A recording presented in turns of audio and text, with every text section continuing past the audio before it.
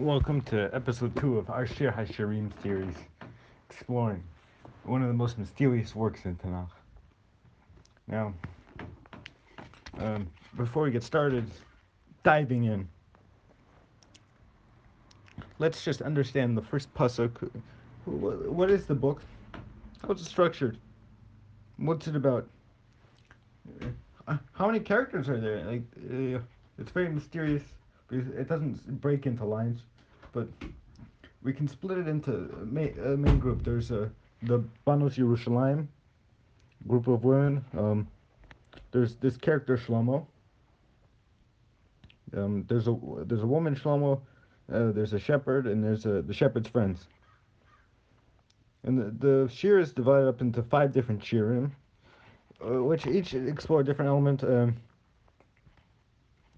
And the questions like, what does Shlomo represent? Which is a perfectly valid question. Shlomo, on one hand, he can represent God, because that's a traditional interpretation that Shlomo, the Melech, that he transforms the spiritual world onto the material world. That the king in turn represents God, that the woman represents Bnei Israel. Um, someone who's it's like sometimes it's the third character who's competing for the affections of the woman.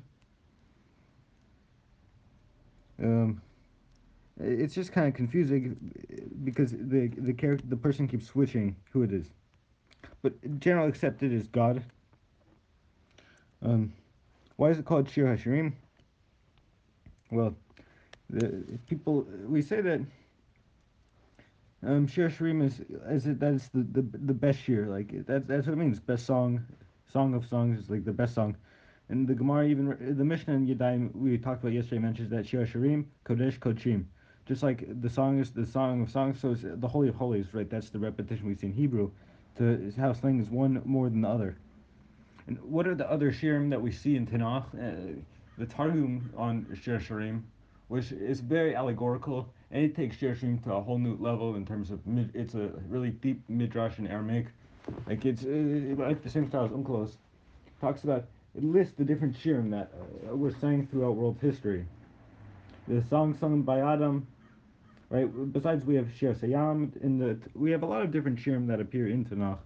Shir Sayam, the shir of David in Shmuel. We have, and so that the fact that this is the highlight, because each of those are really on the individual, but this talks on the deeper spiritual depth between man and God. And let's just start some opening lines. So he writes,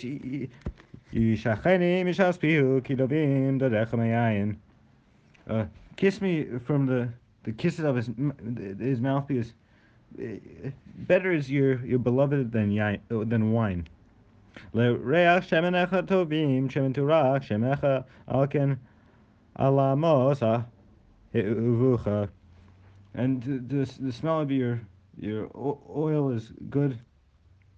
The fine oil, this kind of fine oil is your name is like fine oil, because of that the young women, they love you.